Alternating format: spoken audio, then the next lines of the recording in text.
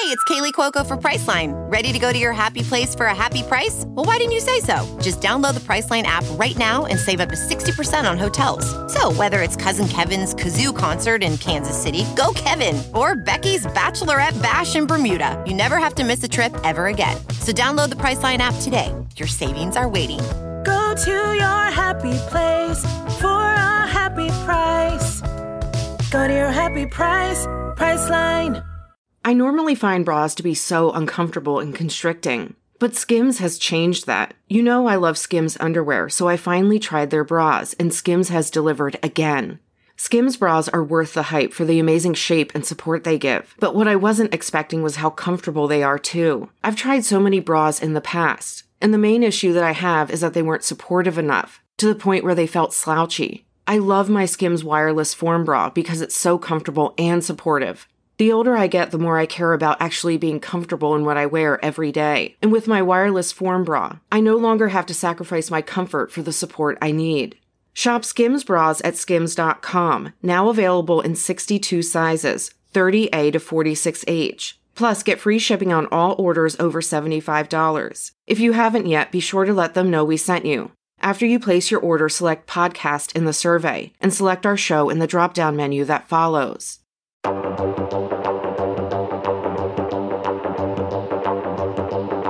Hello, everyone, and welcome back to Rotten Tomatoes is Wrong.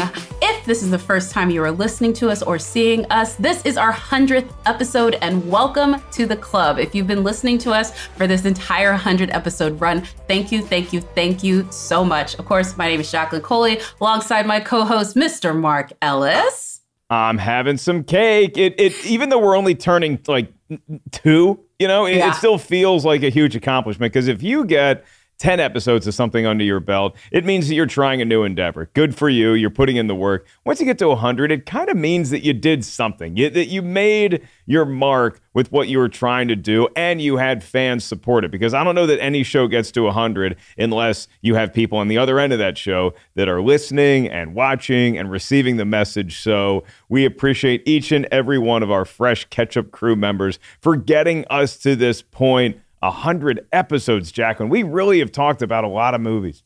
Yeah, it's really crazy, too, to think about it. Again, as I say this to anyone listening here, and this is episode for those listening, this is where we're going to get as candid as you're going to get. We, for the most part, try to keep it focused on the show, keep it focused on the movies. But I am always surprised to the beautiful few of you that have come up to me in public, because I am not a touring comic. So I see people in very limited and rare occasions where they're not there and have not paid money to see me, like my co-host Mark. And so when anyone comes up to me and be like, I love the podcast, my first reaction, I feel bad, is like, who told you about it? Like, I'm always just like, I feel like this is just, I know, I feel like this is a secret thing me and Mark do. But this episode, what Lucy and Brian did to prepare for it, and then also just being out in the world more, I know that this podcast is reaching way more people than I can ever possibly fathom. I just heard word yesterday we're close to 1 million streams. That means like 1 million different people have at least listened to our voice. That's nuts. That's crazy. And it's all you guys. It is not, again, I'm just talking to my buddy who I know and would talk about this stuff with all the time. And we bring in some other buddies on top of it. And so the fact that you guys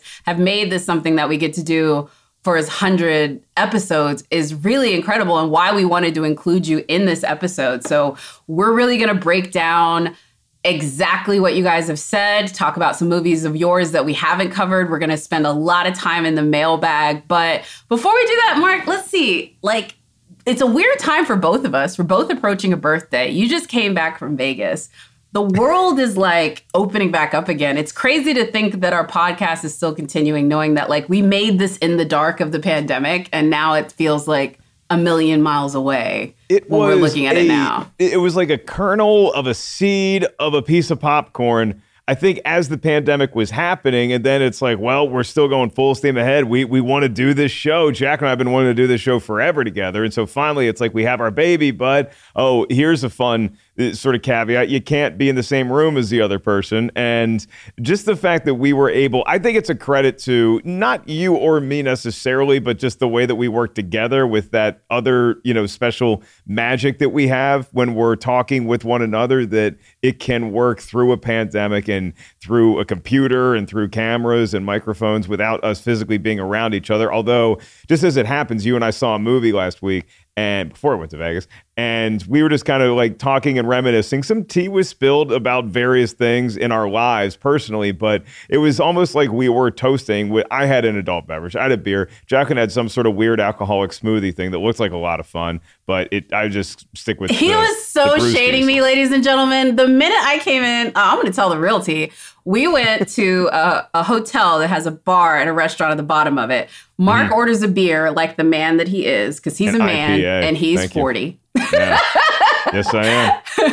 And I, like the lost babe in Toyland, the dainty committed lass. Yeah, the committed to Arrested Development. I am never going to grow up. I ordered an adult milkshake, and I skipped my way to the bathroom after I ordered it. It was great. It was banana and banana liqueur, and I enjoyed every inch of it, especially Mark's very much enjoying but slightly disapproving face. Like, that cannot be good for either the alcohol or the ice cream. Well, maybe in the future, this is Producer Lucy. Hello. Congrats, Mark and Jacqueline. Maybe in the future, we, first off, will get together in the same room one day. It is going to happen. Deal. We will be in the same room. It's going to be that much more fun.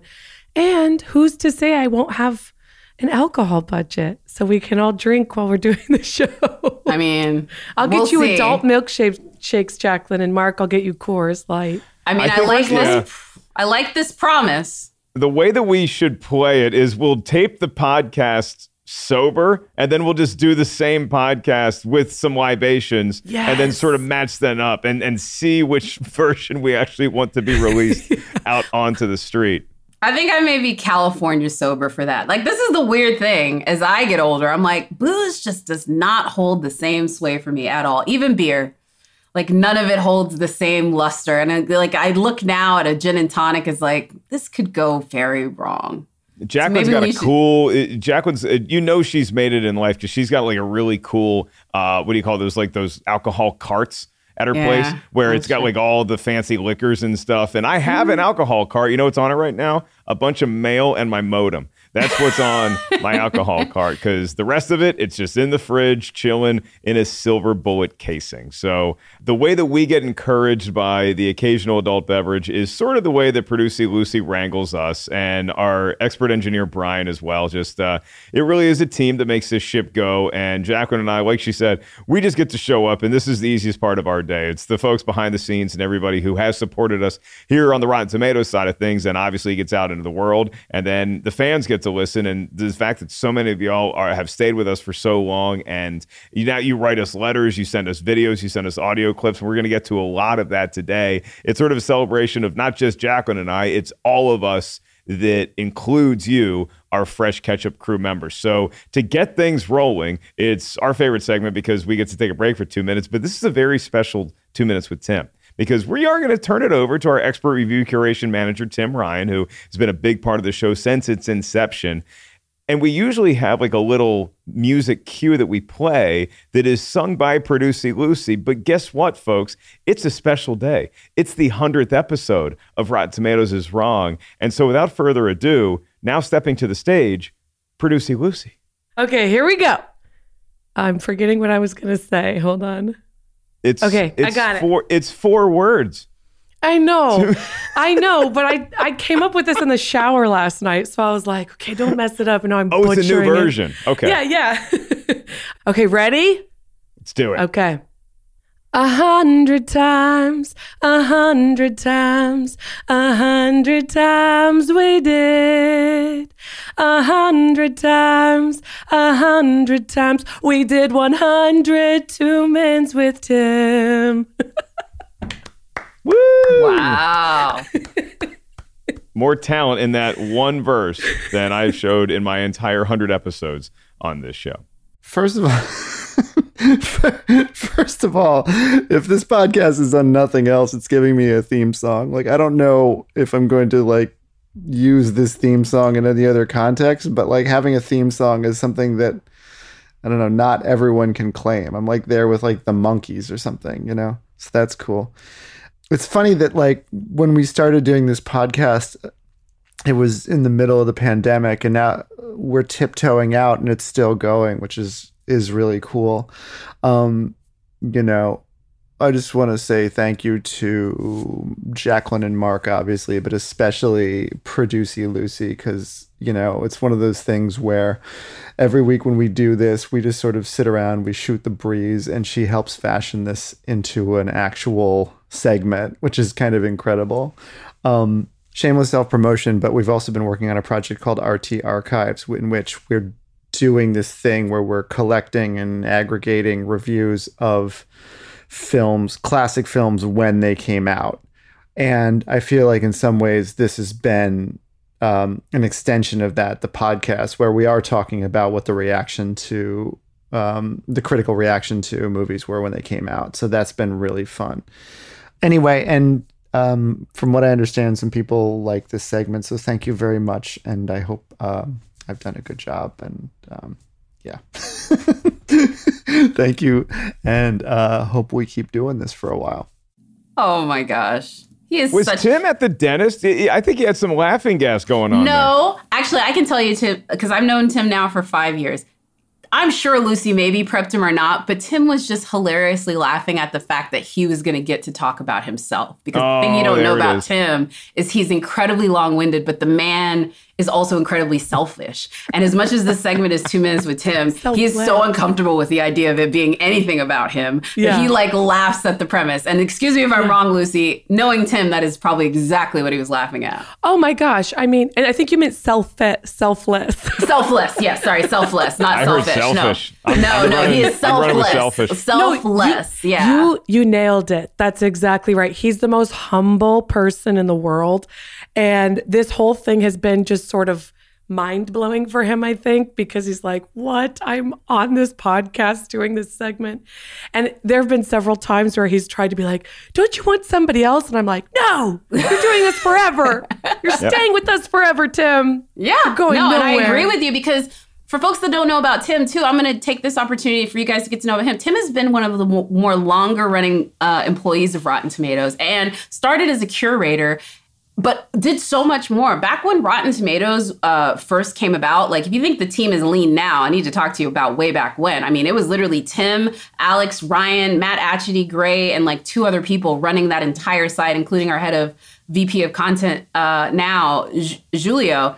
And they've been through 6 ownerships, and the whole time just trying to keep the reviews going, trying to make sure the site did what it needed to do, trying to get critics certified and put on the tomato meter. And those have now been like sort of handed out into various people. But back in the original days, they all did a little bit of that. And so when I tell you Tim Ryan has probably read over 10 million reviews, that's a low estimate.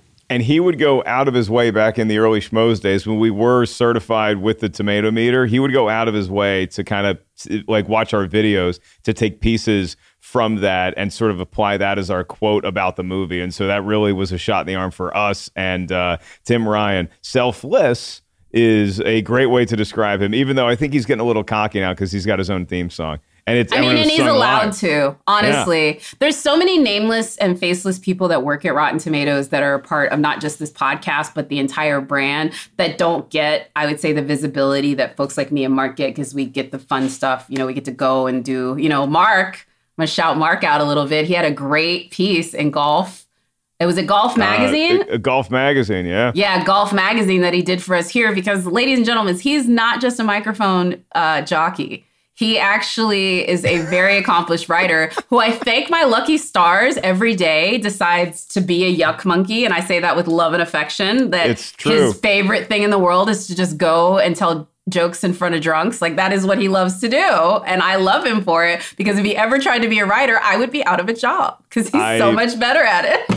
This is all encouraging me to go down a dark path from which I would never return. So your job is safe, and I am glad that you do not get on stage, because you're much more likable and funnier than I am. So this is just a nice self-pat on the back for all of us here at Rotten Tomatoes and the show Rotten Tomatoes is Wrong, a podcast by Rotten Tomatoes. Remember when we used to intro it like that? My God. We had to make sure that people knew that we were in on the joke. Tomatoes. That is actually one of the funniest things of the early days of people. Like, everybody in the audience, I think, is like, yeah, we get it. But they were so worried about that. It's like, we have to let them know we're in on the joke. I'm like, I think the podcast lets them know we're in on the joke. Pretty sure the fact we're on the Rotten Tomatoes feed helps. But regardless, and so now we're going to celebrate our Fresh Ketchup crew members. And these are some of our finest minds that write us, that send us messages, audio, visual.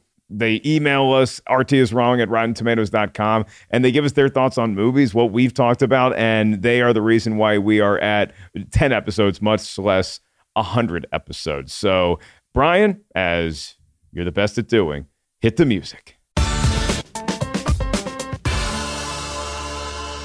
And kicking us off here is our very first fan, Danielle Kestner. And Danielle has been one of maybe the MVP of our show here, because Danielle always gives us feedback, always tells us other movies that we should be checking out. And so, Danielle, here's Danielle's thoughts.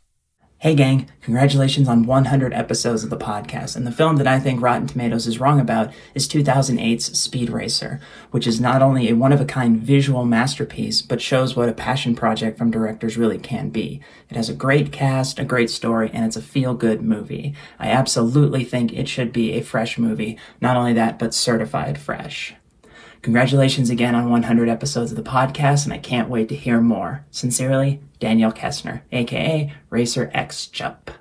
Jacqueline and Mark, back to you.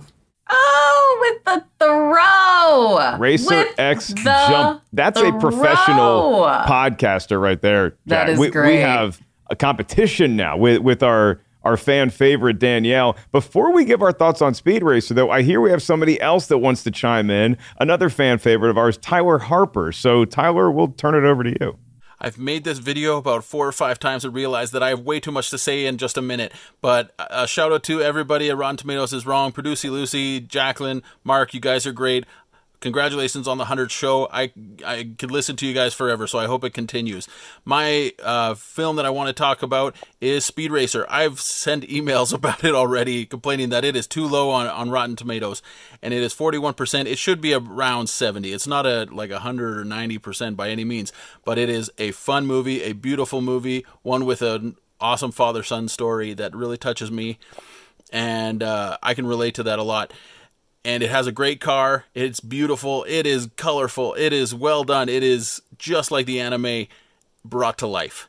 And that's what you look for in a movie. Something that is entertaining, colorful, fun. And I could watch it over and over again. Congratulations on 100. Here's to more. All right. There's Tyler and Danielle. They're really making me think here, Jacqueline, because every time I consider, like, oh, man, I do hear a lot of people love Speed Racer now. I just don't know if I can make that investment, because when I saw it in the Dolby, in the Microsoft Theater. Sitting right behind me was Slash, by the way, from Guns N' Roses with his kids. So that was pretty cool. And I just remember it was like visually and the audio was just so overwhelming, and it was cool, but it was also, it just felt like work. So, but if Danielle and Tyler say that it should at least be fresh, I think we have to give it another shot, right? Okay. Yes and no, because it's a movie out of time. If this movie was made in 1968, it would be certified fresh with like the biggest advertisements to ever do it. But coming out when it came out, it's so cringy in certain aspects. So I get why people didn't do it. But visually, like any movie that I give this compliment, which means you can enjoy this with the sound off, is a movie that has done something spectacular visually. And Speed Racer is that. So while I absolutely agree it's a movie that does not in any way get interpreted for the brilliance that it is, the reception that it has, I understand. All I would be willing to say is we've got to get it to fresh. I don't know if I can get it to where Danielle and Tyler think it should go, but I'm going to at least get on the bus to where they're going to push it as close to that place as I can. I see what you're doing. All right, you're making me the bad guy in our 100th episode. All right, I'm sticking with it. 41% until I see otherwise. Yeah, I gave you a wishy-washy one on that one because I really do like that movie. I love the way that it looks. I like the campiness of it. I love the beautifulness of it. I love just the commitment of everyone involved in that movie because it was a completely green screen movie when they barely had dots that they were looking at. That is a commitment movie, but no. I don't know if I can call it certified fresh. I would put it in that, I'd put it a little bit different. This is what's great, though, because we have another episode. We have another fan video. And so let's go ahead and take a look at what Zion Silver has to say about a film that he thinks that we should know about. All right. Hey, all you Rotten Tomatoes fans out there like me. I love the podcast, Mark and Jacqueline. And I've got one great suggestion for a movie that I think gets a really, really unfair shake, and that is Waterworld. Is one of my favorite movies of all time, and I know it's ridiculous. Kind of a crazy premise, obviously. Some of Kevin Costner's worst acting ever, but I love it. The action sequences alone are amazing. Just the whole vibe that's going on with it, his trimaran that he just flies around in, kicking butt and taking names. It's just so good. It's so good. Dennis Hopper plays a great bad guy. And I really, honestly, in my heart, I believe it is a fresh movie at its core. Not super fresh, but fresh. So you should take a look at it. All right. Thanks. I really love that he had his pool in the background. He's committing to the Waterworld theme. At the end of his vid, I thought Zion was just going to jump in the pool and just be like, watch, I have gills too.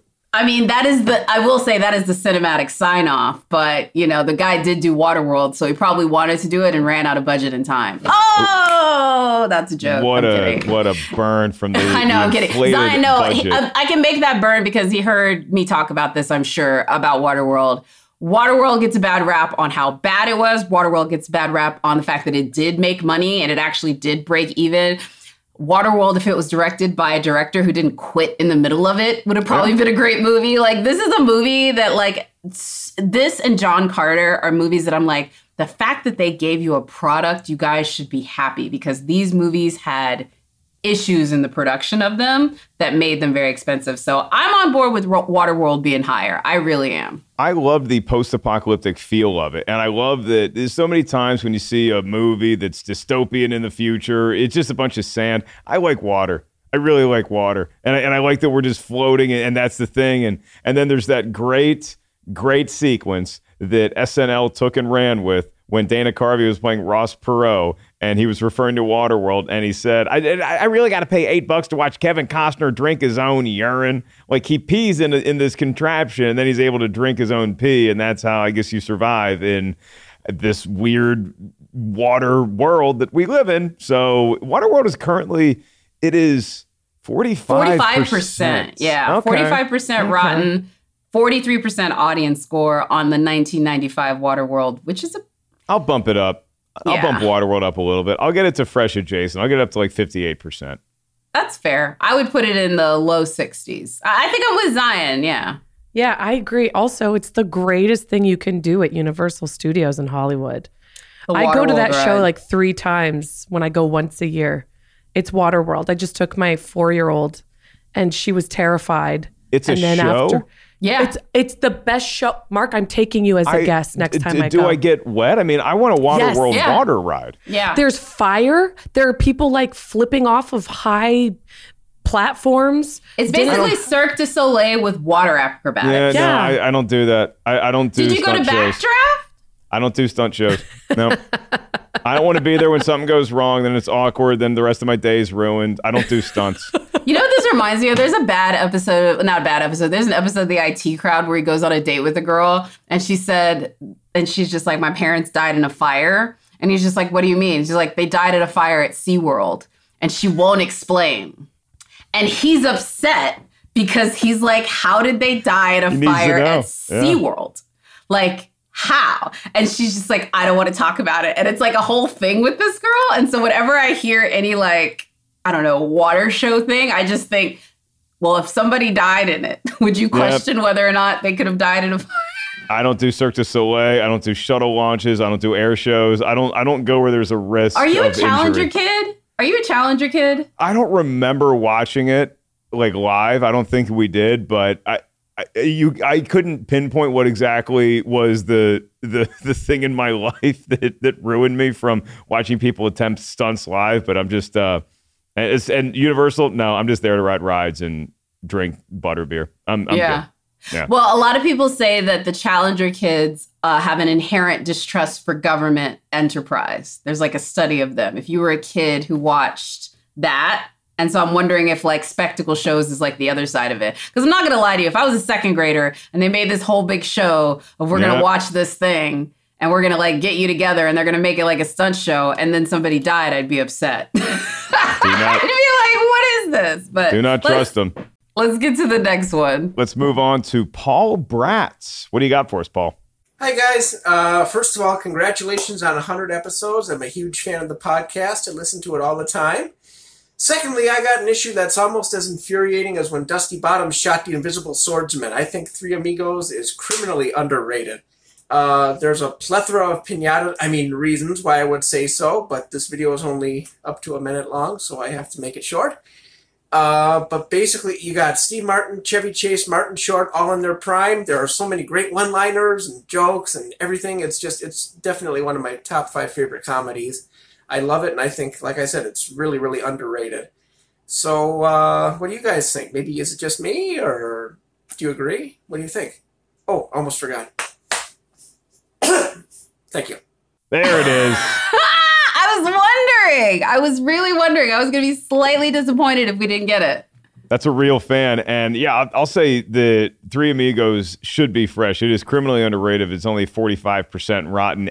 Every year at our talent show, starting in middle school and going all the way up through high school, some group of dudes got up and did the Sweet Little Buttercup. Really? Yeah. Yep. Wow. Honestly, I think with Three Amigos, the thing that I've heard a lot recently is Selena Gomez taking over for Chevy Chase, because say what you want to about the comedy legend. Apparently he's not fun to work with on set if you ask the folks at Community. And so there's been talk of a Three Amigos remake with her. I don't hate that idea. Because I don't hate that idea. I do like the Three Amigos too, but every time I hear it now, that's all I think of is because now those three are just like, get them to host the Oscars. Get them in a movie together. Just put their like comedy legend vibe with Selena Gomez. Like seeing her now, like you can see the comedy wearing off on them. Wearing off on her. See, when I was like a little kid, I remember we watched Three Amigos and I just didn't get, I still thought it was funny, but I didn't get the fact that they were like these movie stars pretending to be heroes. I never picked up on that until I watched the movie again. So it was like watching a brand new movie when I saw it as an adult. And yeah, Three Amigos definitely deserves more justice. And that's why we have this show. Thank you, Paul. And congratulations to your Milwaukee Bucks on the last year's championship. The Warriors took it over this year, but y'all are going to be relevant for a long time. So who's next up? Hello, Jacqueline, Mark, Lucy, the whole RTS Ron crew. My name is Arthur, and I'm here to give my take on Blade Runner 2049, a movie that has 88% for critics and 81% for audiences, but I don't think it deserves those scores. It's slowly paced, and not in a good way, in a way that's boring. It's misogynist, the relationship between Ana de Armas and Ryan Gosling is creepy. And look, I do love the performances given by Ana de Armas and Dave Bautista, and I love the visuals. It's visually breathtaking, and this atmospheric mood that it has all the way through. But I just don't like it. It was a disappointment. So yeah, that's my take on Blade Runner 2049. Congratulations to you for everything you've accomplished up to this point, and I can't wait to tune into your 100th episode. Thanks. Bye. What up, Arthur, man? I dig it, and I am been on record about Blade Runner 2049. I love Denny. That movie is amazing. The story, though, no. I remember hearing some of those like snipes about the story, the misogynist angles that it had. I like, for me, I felt bad. You know, I felt bad for with Blade Runner 2049. I felt bad for the glorious city of San Diego, because in the future, in 2049, it's a trash dump. That's where the rest of the world dumps its garbage, is in San Diego. And I remember seeing it, and San Diego had just lost the Chargers to LA. And it's like, can they not have anything? I guess they have sunshine, but apparently not in the future. It's just a trash dump. So enjoy seeing me at American Comedy Company and the La Jolla Comedy Store while you can, because in the future, it's just going to be a Wall-E wasteland. Aw. But they also still have Comic-Con and SeaWorld. Just remember that. Comic-Con and SeaWorld makes a lot happen. I don't talk about SeaWorld. My grandparents died in a fire there. I don't want to talk. They also have the zoo. Oh, no. My uncle got eaten by a bear there. Yeah, it's just a rough time. Anytime the Ellises go out, bad stuff happens. Oh my gosh. I don't want to watch depressed whales ever. I know. Ever. I don't want to watch depressed whales either. I know after sad. Blackfish, they're still there though, people, and people still go to it. It's a huge amusement park. I am not endorsing it. I'm just saying that maybe that's why it becomes a waste dump. Hey. Blade Runner 2049, visually stunning, not quite the story that we were hoping for. So thank you, Arthur. Thanks for chiming in. I like it sometimes when it's a movie that's universally praised, and that's why people like Arthur here, they're like, not so fast. So let's move on to Bo Burris. What does Bo have to say? Do you like a movie too much, or do you not like a movie too much? Hey, Jacqueline and Mark. I would love to hear your take on 2013's The Great Gatsby. I love this movie. I love the maximalism. I love that it's unapologetic. The colors are vibrant. The soundtrack is punchy. And you get this huge spectacle followed by a very cold, very abysmal and depressing ending. And I think that perfectly captures Fitzgerald's disillusionment with the jazz age. I'm confused at how so many critics didn't also get that message. I wouldn't argue it's a perfect film, though, by any stretch, but I love that it does this old Hollywood bigness so well. It knows it's a show and it's a spectacle. And I think if you take things a little bit less seriously and really embrace that spectacle, it's a crazy enjoyable experience. Anyways, huge fan of the show. Thanks for all your hard work, and I look forward to hearing your take. I might just be a dummy, Jacqueline. I've never heard the term maximalist before. I get it, because you hear minimalist way too much. I've never heard maximalist. I think the modern term for people without the vocabulary that Bo has would just call it extra, but it is the extra vibe. Just this, the grandeur of it, the opulence of it. I would call that the opulence of it. The idea, why would you go and get a Tesla when you can get a Rolls Royce? That is maximalist. It's the difference between a white wall and Damask in Navy with Sherlock Holmes, the Benedict Cumberbatch, his apartment is kind of maximalist. Yes. If you think all that stuff, the books and the things. Yeah, all the books, all the things, and all of them have to be ornate and glamorous and appreciative in their value as opposed to depreciative or less than. I will go with Bo then, that if that's what the movie was trying to do, it knocked it out of the park. I live like a minimalist. I'm looking at my apartment and I think it's finely decorated. Some other people may think there's just not enough crap on the walls, and that's the way I like it. Old sport. Hey, The Great Gatsby 2013 did give us probably, I would say, a top 10 most used gift though. Yes.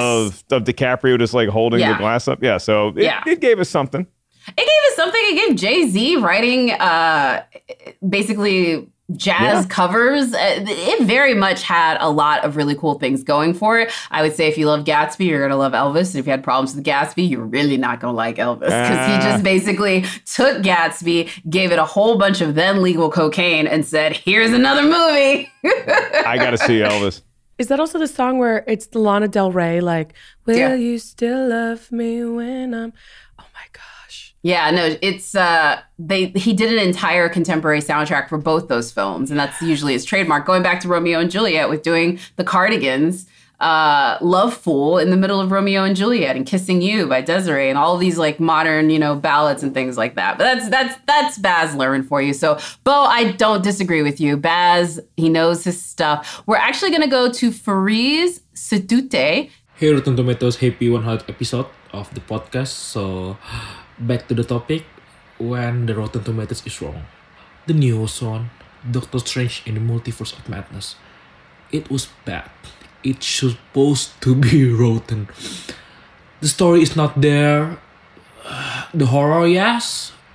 the title is not determine how the movie goes. I think that's the most bad news about that movie. The title, not what the movie is supposed to be, and the story not quite well, not quite deeper. There is no fun in it like the MCU formula. I just don't get it why it don't get rotten. So yeah, thank you. Fariz, sir. Well, you kind of hit, sir, around about the thing that said Doctor Strange 2 is a Sam Raimi movie. It's not an MCU movie. And I give it up for the man because only Sam Raimi can come into the MCU and say, no, I'm going to do it my way. And get to do it in a big way, because I don't think necessarily that he was dictatorial in saying what he was going to do. I think they gave him a framework, and being that he's Sam Raimi, he figured out a way how to make it the most Sam Raimi thing in that framework. And it's very odd, too, because you had a director, Scott Derrickson, who had done the first one, depart the project. And then Sam Raimi comes in, and it seems like just makes a Sam Raimi movie. So I understand that. I don't care if I'm watching a Sam Raimi movie or an MCU movie. I don't feel anything. Nothing really grabbed me. None of the, and again, we know how I feel about children, but none of the Wanda desperately wanting kids so bad that she's just going to break the worst spoke to me at all. So that's probably a Mark Ellis thing, not necessarily a movie thing, but I have heard from people that they didn't feel like her character alignment was necessarily on the same track as what we got with WandaVision, which was a highly acclaimed show. So I don't know. I just, Doctor Strange in the Multiverse of Madness just did not do it for me.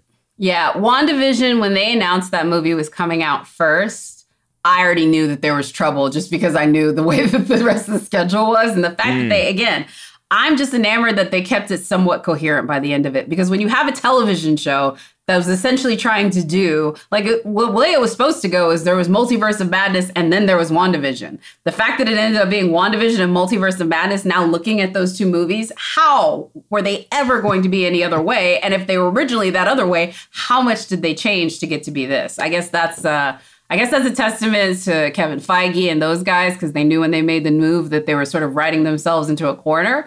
So I do get where Fariz is saying, though, but I think that's more of I don't even think it's an MCU thing. It's just a Sam Raimi thing. I just, I see Doctor Strange and even the new Thor, which I had a lot of fun with. When we did that snap at the end of Endgame, I think it snapped me out of something. I'm waiting for something to snap me back in so I get more invested in the MCU again, just because. Well, that will happen. It'll be Black Panther. It'll be Black Panther. I hope so. I mean, if it does it might be this whole Van Halen thing again, where it's like we may need to reevaluate our friendship. But I'll let you make that choice when you get there. Well, here to rescue us then is our next fan, who is Luke Gueron. Hi, I'm Luke Gueron, part of the Ketchup crew from Fredericksburg, Virginia. And I'd like to ask Mark and Jacqueline if they've seen it, what their opinion is on RoboCop 2.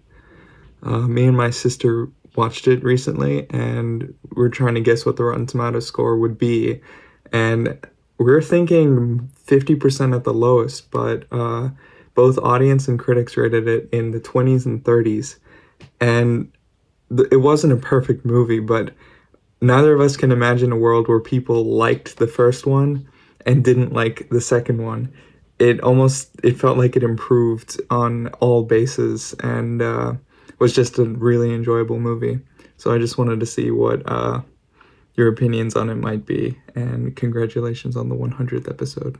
Thank you, Luke, and shout out to Fredericksburg, Virginia. I'll see you walking around those streets sooner rather than later. But here's the thing with RoboCop 2 that's so weird is that RoboCop took a life of its own on after the movie came out, the first one that was directed by Paul Verhoeven, because you had the movie, which was very dark satire, but then you had this cool looking character RoboCop. And so I think a lot of people just looked at RoboCop and were like, oh, that's an action hero, so let's go see RoboCop 2. But RoboCop 2 was just more spoofiness. There's a drug dealer that's 9 years old who's dealing nuke in the movie. So how seriously are you going to take this? Maybe critics just took that one so seriously, whereas they appreciated the winks and the nods from the first one. I got to go back and watch it, Jacqueline.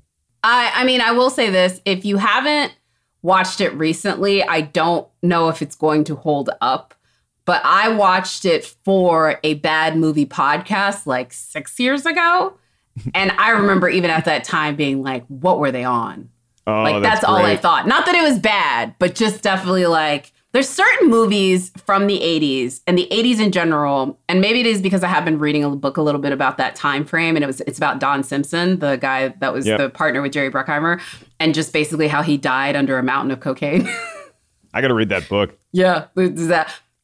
Hollywood was a different time. It really was. These guys were just drugged out doing whatever it is that they wanted. And RoboCop is like a product of that time frame. So I'm not surprised the movie looks unhinged, but it's still fun. Yeah, meanwhile, we're pulling strings trying to get one light beer during the show. So I mean, seriously, like this is times have changed. Times have definitely changed. Let's go ahead and move on to our next one. Another film from 1990s, early 90s. We have Robert Drost, right?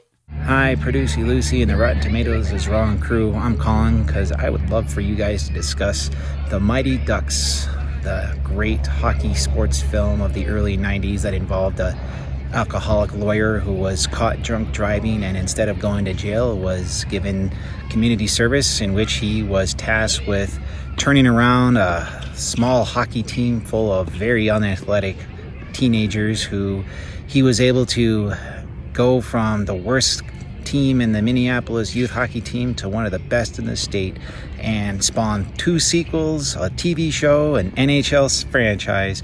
And I was surprised to learn that this movie had a 24% Rotten scale on the Rotten Tomatoes meter. So I would love for you guys to be able to discuss this film and hopefully agree with me that that score is just absolutely wrong and should have been much higher, because after all, who else did not love watching the Flying V and hearing that great chant, quack, quack, quack. Thanks a lot, guys. Bye. I particularly do love that he has the Mighty Ducks. And for Joshua Jackson Love, first initiated in that and held through Dawson's Creek. Yeah. I will not stand for any shade or besmirchment to the Mighty Ducks franchise. That being said, don't ask me to ask you whether or not it's a good movie. Like, I can't answer the question. I really can't. I think it's a good movie. I think it's definitely better than in the 20s on the tomato meter. It's a heartwarming. Better than in the 20s. I will give you that. Better than in the 20s. We're Bad News Bearsing it. We're Little Giantsing it. I think this came out before Little Giants. And it does have the distinction of being the only film ever, I think, to directly inspire a professional franchise name. Having said that, though, there's no way that Toronto gets a basketball team called the Raptors if Jurassic Park had not come out, because nobody knew what the hell a raptor or a velociraptor was until Jurassic Park taught us all. And then Toronto's like, hey, we got a basketball team. Mark, I mean, maybe the owner of that team was really into dinosaurs. Yeah, but he ain't gonna get the marketing people to sign on to his crazy ambition. Even even Jerry Jones has people that he has to be like, sir, no, we can't do that. Yep. Like, you know what I'm saying? Like, you're right. I could definitely see an owner being crazy enough, like Ross Geller reincarnated with $1 billion to say, we gonna name it the Raptors. But Ross Geller.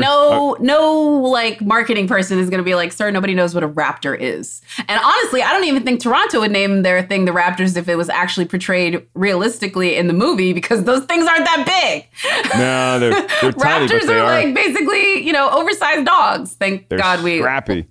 Corrected it as we moved on to that one. No, I'm with the Mighty Ducks Love. I think the audience score is a little bit closer to itself, but I am not going to say that it is definitely a fresh movie. Just because, too, you said it, Mark, yourself, it's just a remake of Bad News Bears. And I will find that with movies, if you can give yourself at least 5 good examples of great movies that did it well, you could better do it really well if you're going to do the same thing. You know what I mean? And the drunken guy being over some kids, and you know what they did it better? Bad Santa. I was never a kid that wanted a party at a roller skating rink or an ice skating rink because I wasn't good on skates. There's one person I would lace them up for, and that person is Emilio Estevez. Mainly because of Young Guns, but still, I would lace him up. Quack, quack, indeed. All right, let's go to this is our final video. Then we have some actual emails. Then we got some social media fun before we close up shop here on our 100th episode. I still can't believe I just said that. So let's turn it over to Connor Frydenborg. Connor, what do you want to talk about? Hi, Rotten Tomatoes is wrong. My name's Connor. I'm calling you from Brussels, and I would love to hear you guys discuss the 3 new Godzilla movies by Legendary Pictures. I've been a fan of the franchise ever since I was a kid, and I thought the 2014 reboot was about as good of a reboot as a franchise could possibly have. While I think the second film's Rotten score is fair, I still enjoyed the movie and acknowledge they made a passing attempt at story and character development while also having great action sequences. The third, Godzilla vs. Kong, I found borderline hard to sit through and was floored to see its certified fresh rating. Maybe people were bored in the pandemic, maybe Legendary has a great marketing team, or maybe I'm missing something, but certified fresh rating for that film is, as King Kong might say, simply bananas. Thank you for your time, and I'm looking forward to the episode. I think Connor's onto something there because I do think we were really bored during the pandemic, and it was nice finally getting to see a huge movie on the big screen again, which was Godzilla vs. Kong. Even I, who was really excited about that movie, 75% certified fresh, whereas King of the Monsters is only 42% rotten. I just felt bad for my guy King Kong during that movie because every time there was a fight, King Kong was like coming out of a coma or he was like strapped onto an aircraft carrier. He never got a fair look at Godzilla as full Kong. He was just like recovering. It's like if somebody broke into the hospital and started beating you up when you're in a cast. It's like, this isn't a fair fight. Mm-hmm. No, I absolutely agree with you on that one. Also, is it Kong Skull Island is the one that is certified fresh of all of them, correct? That's the only one that got certified fresh?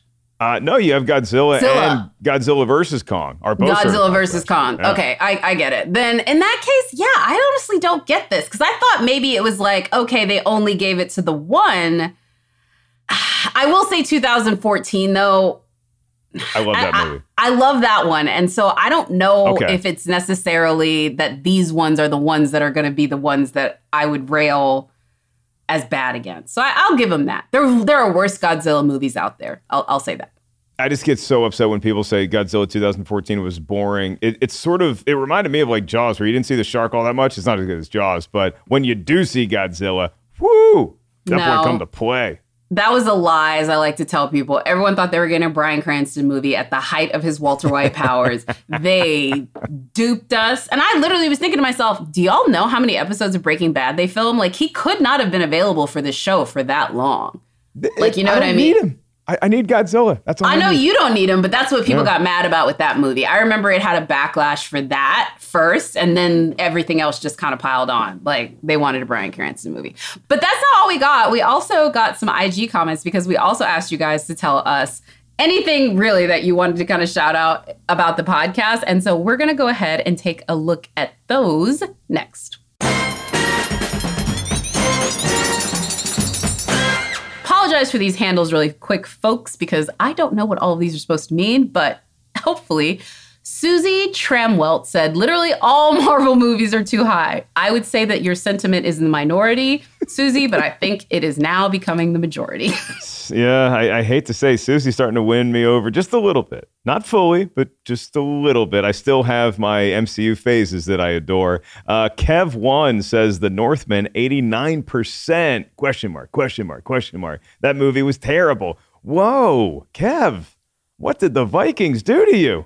Wow, seriously. I was in on The Northman. I mean, I couldn't take my eyes off of those abs. I didn't think it was terrible. I think that it was selling a false bill of goods on the marketing because it wasn't what it was advertising, but I like what I got. Then we have Niraj. Yeah, thank you. Niraj Maskale. I'm sorry if I got that wrong. He says dark because all seasons should be 100. And I will say, I don't know what dark gang is or like the what they call the darkies, like the dark fandom. What do they call? Oh my gosh. They are strong and they are loud and they are proud and they are passionate about Netflix's dark. Yes, they really are. But I don't know what they call themselves, but that crew is with you on that one. Yeah. You want to hear something fun? Yeah. You never heard of it. Oh my gosh. Never it's even heard of it. It's foreign language or partially foreign language, right? It's German. It's German, but they do part of it in English. Time travel. Mark, I think you'd actually really like it. I'm looking at it now. It seems like I'd love this. It's kind of crazy and in a very good way. And the Rotten Tomatoes audience on our social media, it might be the favorite TV show of all time for them. I'm in that. Thank you, Niraj. And the good news for Susie and Kev is that there's no MCU and there's no Northman in that whatsoever. So dark party at my house. All right, let's move on to Neil Brayman. And Neil says, The Road to El Dorado at 48% is way too low. That movie had comedy, it was serious, and then had some bangers sprinkled into it. Classic. The Road to El Dorado. I remember this movie coming out. I never partook.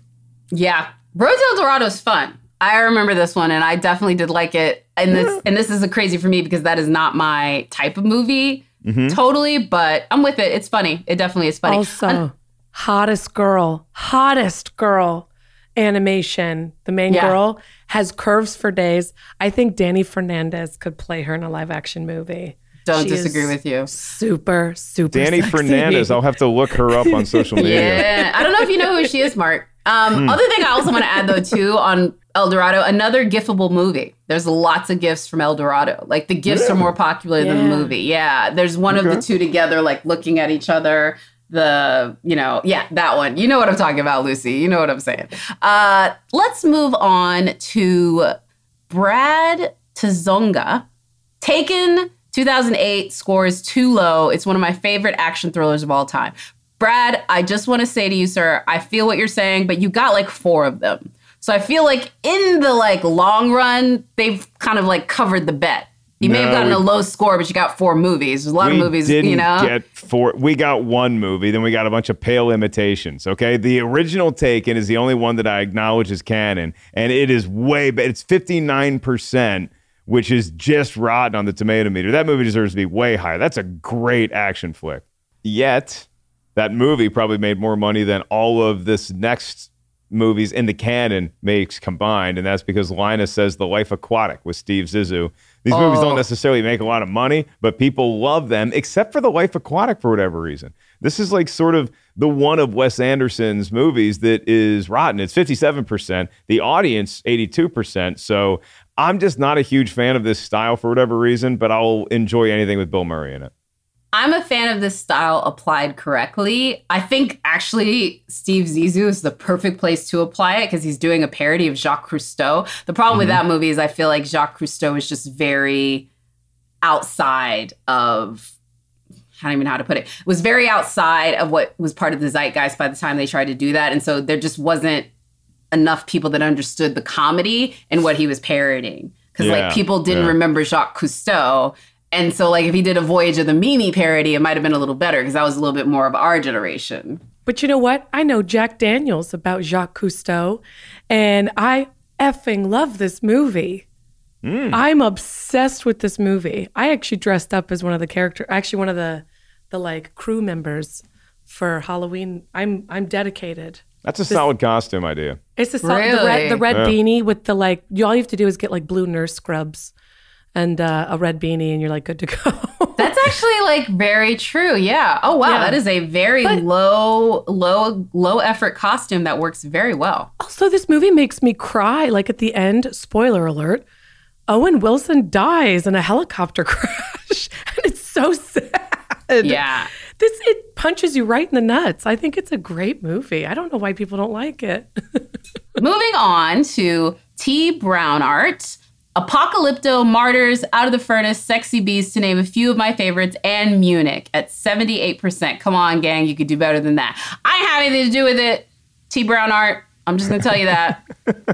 But of everything that you mentioned, Sexy Beast and Munich are the only ones I can really get on board with. I don't know Martyrs, didn't watch Apocalypto, and got nothing on Out of the Furnace. You, Mark? I've never seen Apocalypto. I've heard it's brilliant, but Apocalypto had the misfortune of coming out right when all that stuff happened with its director. And so a lot of people are like, I'm just not even going to bother with this. 65%, it's fresh, but I've heard that movie's like amazing. Yeah. No, I've heard that. I think that movie got very much that as far as a critical reception because he didn't waste a minute. He did not care. He put that movie out. And then he went away for a while. And now that director can do Father Stew, and nobody really want to forget. Sorry, I'm sorry. That weird Santa Claus movie. Yeah, well, he can play a drunken father in a family film. Yeah, huh? I just watched the scene from Apocalypto because something that really pisses me off in movies or TV shows when you are getting shot at or the bad guy is trying to muck duck you, and you run in a straight line. So Stranger Things, the end season where Sadie Sink, she's like running from Vecna and she's just going in a straight line running to that Kate Bush song out through the portal. No, you gotta zigzag. Yeah. She doesn't zigzag. And the whole time he's just like dropping like stones like in a straight line. I'm like, okay, unbelievable. So I watched Apocalypto because there's a scene where he figures it out. He has to run. The main character is running away. And there's two guys that go before him that just run in a straight line and they get totally messed up. And so he's like, okay. And he starts to zigzag. And it's this brilliant scene. And just that alone, just Google it. You don't even have to watch the whole movie. That's how they teach you how to get away from gators is to zigzag. If you're in Florida, you're on a golf course, you see a gator, just zigzag. And they don't zig as fast as they go in a straight line. That's what I've been told. Anyway. Yeah. Hey, Golf Magazine. There you go. There you go. That's why they hire me. Thank you to all of our social media responses, to all of our emailers, to everybody who sent in a video or an audio clip. Thank you. You know that there's people listening, but it's nice to put some names to faces and some faces to names, and to just realize not just that there's a lot of folks watching and listening, but that they're all over the world listening to this stuff. It's very gratifying and humbling at the same time. So thank you all for giving us something fun to do. It's one of the best parts of my week is getting to talk movies with my dear friend Jacqueline. And I am raising a glass of iced tea at the moment because it's early, but it'll be something else later to another 100. I agree. I mean, honestly, Mark, it's really fun that I get to chat with my buddy and talk movies, and that makes it the easiest thing. But for anybody listening to this, I just want to add, there's a host of people besides Producer Lucy, Mark Hoffmeyer, Tim, and Brian who make this podcast happen. It is a really, really joint and team effort for the entire podcast team, from the executives at the top who help us make this podcast happen to every single person that works even on-site it, to people like Courtney and Urania. You don't know them, but they do our thumbnails and graphics, to the social kids who post these videos and post all of our stuff. So thank you to all of them. And thank you for all of you for listening. Again, it scares me how many of you all are listening, but thank you. Mark, next week we have, I shouldn't say next week, coming up, we have a host of new episodes and a host of new shows and a lot of things that we haven't maybe had the bandwidth to cover yet. We're going to get to cover now. So why don't you tell us what we have coming up in the next few weeks? This is going to be exciting because we're going to be talking about some rotten Brad Pitt movies. Brad Pitt, who doesn't love Brad Pitt? He's got the Bullet Train movie coming out. He's got quite a six-pack on himself. And I'm excited to talk about Meet Joe Black. Not because of the movie itself, because I watched 5 minutes of it and left. But did I pay money to see it 3 times? Yes. Why? Because there was a certain trailer about a galaxy far, far away that was attached to Meet Joe Black when it was released in the Thanksgiving year of 1998. So going to be talking about rotten Brad Pitt movies, and that's what we do here at Rotten Tomatoes is Wrong. If you have a beef with the tomato meter, you can email us anytime, rtiswrong@rottentomatoes.com. So for me, I will say thank you for our hardworking team behind the scenes. I will simply say thank you for making Jack and myself look good, and I will give Jacqueline the last word here on our 100th episode. Take us home, my lady.